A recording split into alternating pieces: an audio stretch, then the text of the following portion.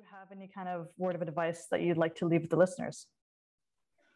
I would actually, and again, knowing that your audience is interested in the issues of gender equality and women's empowerment, one of the other things that I've come across so often with our clients, and I wanted to share with you and your audience, is the fact that there are so many opportunities now coming up for women, and that's wonderful, and rightly so. And you know, for instance, in the UAE, of course, gender equality is very much one of the key topics as far as the government's concerned, and they've declared, you know, the 30% target for in management, and of course, you know, the head of Expo is a woman, the head of the Hope Mission is a woman.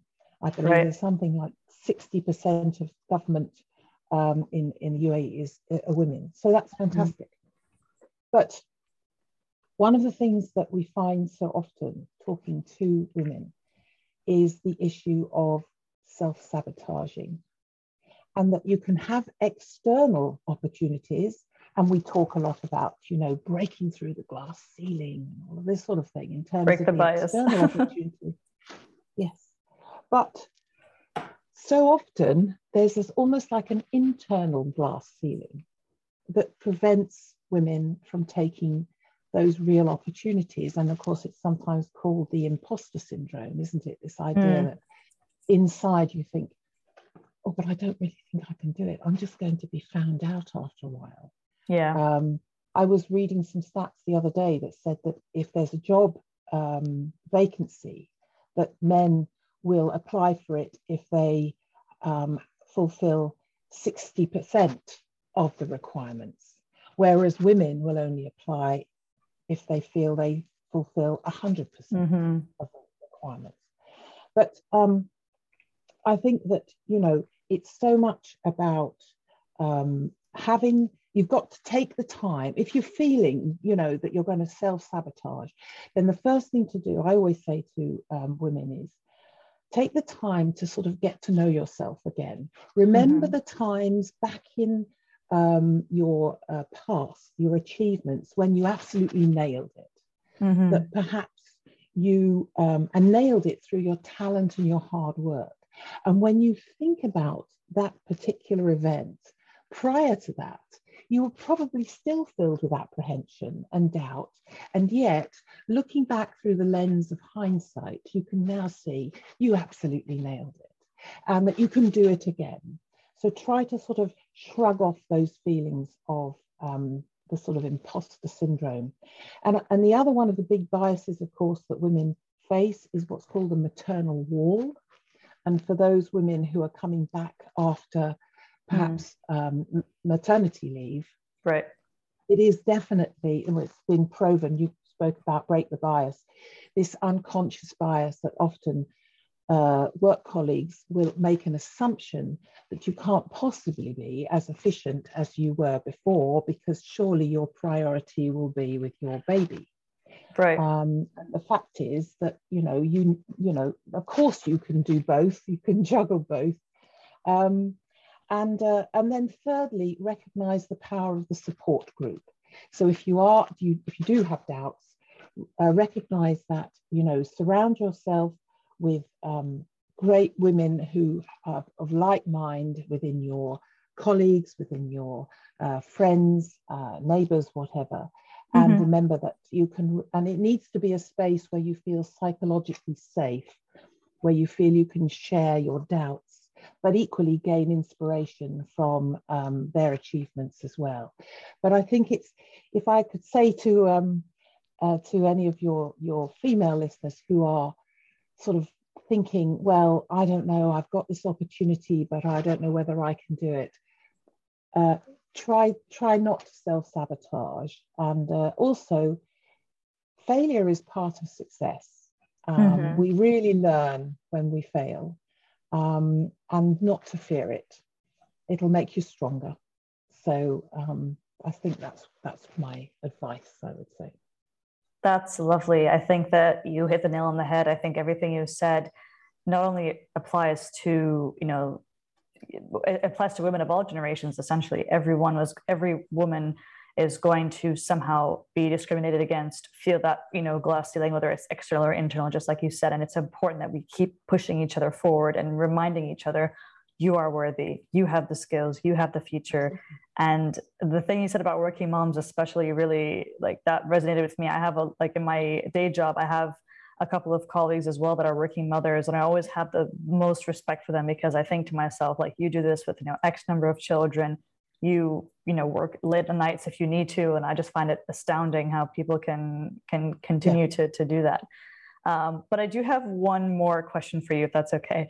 I wanted to ask you kind of a bit more detail about the actual business model that you have. So I know that you've mentioned that you're combining kind of AI data with the idea of adapting DEI into businesses. What does that look like? What's the process of working with a client and kind of implementing that process? Right. Well, if I say, first of all, in the issue of diversity, equity, and inclusion, the three biggest challenges for people involved in this field, and most of them tend to come from the HR field, is number one, that they don't have access to DEI relevant data. And because they don't, and I'm not just talking about the numbers in terms of, we spoke about this 30% target for women in management or whatever. I'm talking about much wider issues about, defining an inclusive culture and working out what really is preventing an inclusive culture from extending across an organization.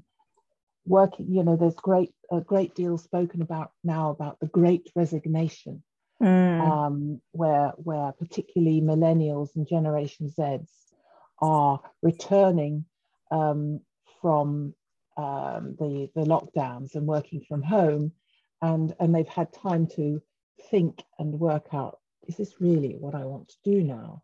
And there's also now the great discontent. I was reading some research recently that said in America, 70% of workers are either actively looking for a new role or passively, which means, 7 out of 10 people are likely to walk out of the door soon if organizations don't, sort themselves out. Do something about it, Yeah. And so this idea of having proper data, DEI relevant data, having access to that's the first challenge. And then the second challenge is understanding, as I've mentioned earlier, I like a cyclic conversation, coming back to where we started, that the impact on the top and the bottom line of any initiatives that are started. And then the natural progression of that is that when people can understand what's really happening, the impact to the business, then they can both gain and continue to maintain executive level support, so that the budgets that they need to do more and make more improvements will continue to come. So how does that wrap into PREDIXA? So what we do is when we work with organizations, we start by understanding what their key challenges and objectives are. We also gather a certain amount of hard data, so key performance indicators, the metrics there. And then we gather the data, the both soft and hard data, by means of artificial intelligence through, to put it very simply, it's a very intelligent survey. So normally surveys, everyone gets asked the same questions, and therefore it lacks analysis. It's efficient and speedy, but it doesn't give you that much information. A lot of organizations talk about, well, we do employment engagement surveys, it's all going to be fine. But invariably, they can be rather meaningless, actually. Whereas what we do is, as people engage in the process, our AI engine, Ava, we call her, fishy. Our AI engine is listening to the way people are responding. I thought its pod just fell out. It's all good. Can you hear me? Technical difficulties. Yes. Our AI engine is listening to their responses and reacting by pulling different statements out of our huge repository to present later. So it means that we can slowly dig down deep and peel back the layers of the onion and find out what's really going on, to get the depth of analysis along with the speed and therefore reduce cost of if we were to do it in the traditional way of face-to-face interviews. And then having gained that data, that then provides the baseline. We come up with little sprint suggestions of how to improve, if you like, the low-hanging fruit issues, and then run it again maybe 3 or 4 months later, and then you begin to see the benchmark improvements over time. So that gives the HR and DEI leaders their DEI related data. They can then see the impact, and then they can share that with their executives to ensure that they keep getting support and the budgets that they need to continue to improve. And then, of course, from a wider issue, the workforce then, and other key stakeholders actually, because you've got your customers, you've got your investors, you've got the government, as well as your employees. Everyone can start to see the real return on that investment. And so that's sort of where we come from, which is quite a new way of approaching this topic. 100%. Yeah. No, that definitely makes sense. I think that that's something that I did not think was possible, I have to say. So that was very interesting to hear about. Thank you so much for breaking that down for me. I realized that we didn't touch on that earlier on, so I really wanted to bring that up for the listeners kind of before we wrap up. But thanks. I think that what you're doing is formidable. I think that you are Iron Lady. Like it's incredible to see kind of what you've done, where you've come from, how you've learned these lessons. So I want to say from the bottom of my heart, thank you so much for your time. It's been a great pleasure, Sarah. Thank you very much for having me. Thank you. And for the listeners, if you'd like to check out their LinkedIn page as well, they're on there. That's where I'll be posting this episode. And I appreciate your time, Paula, as always, and looking forward to speaking to you again soon. That's lovely. Thank you very much, Sarah. Bye. Bye-bye.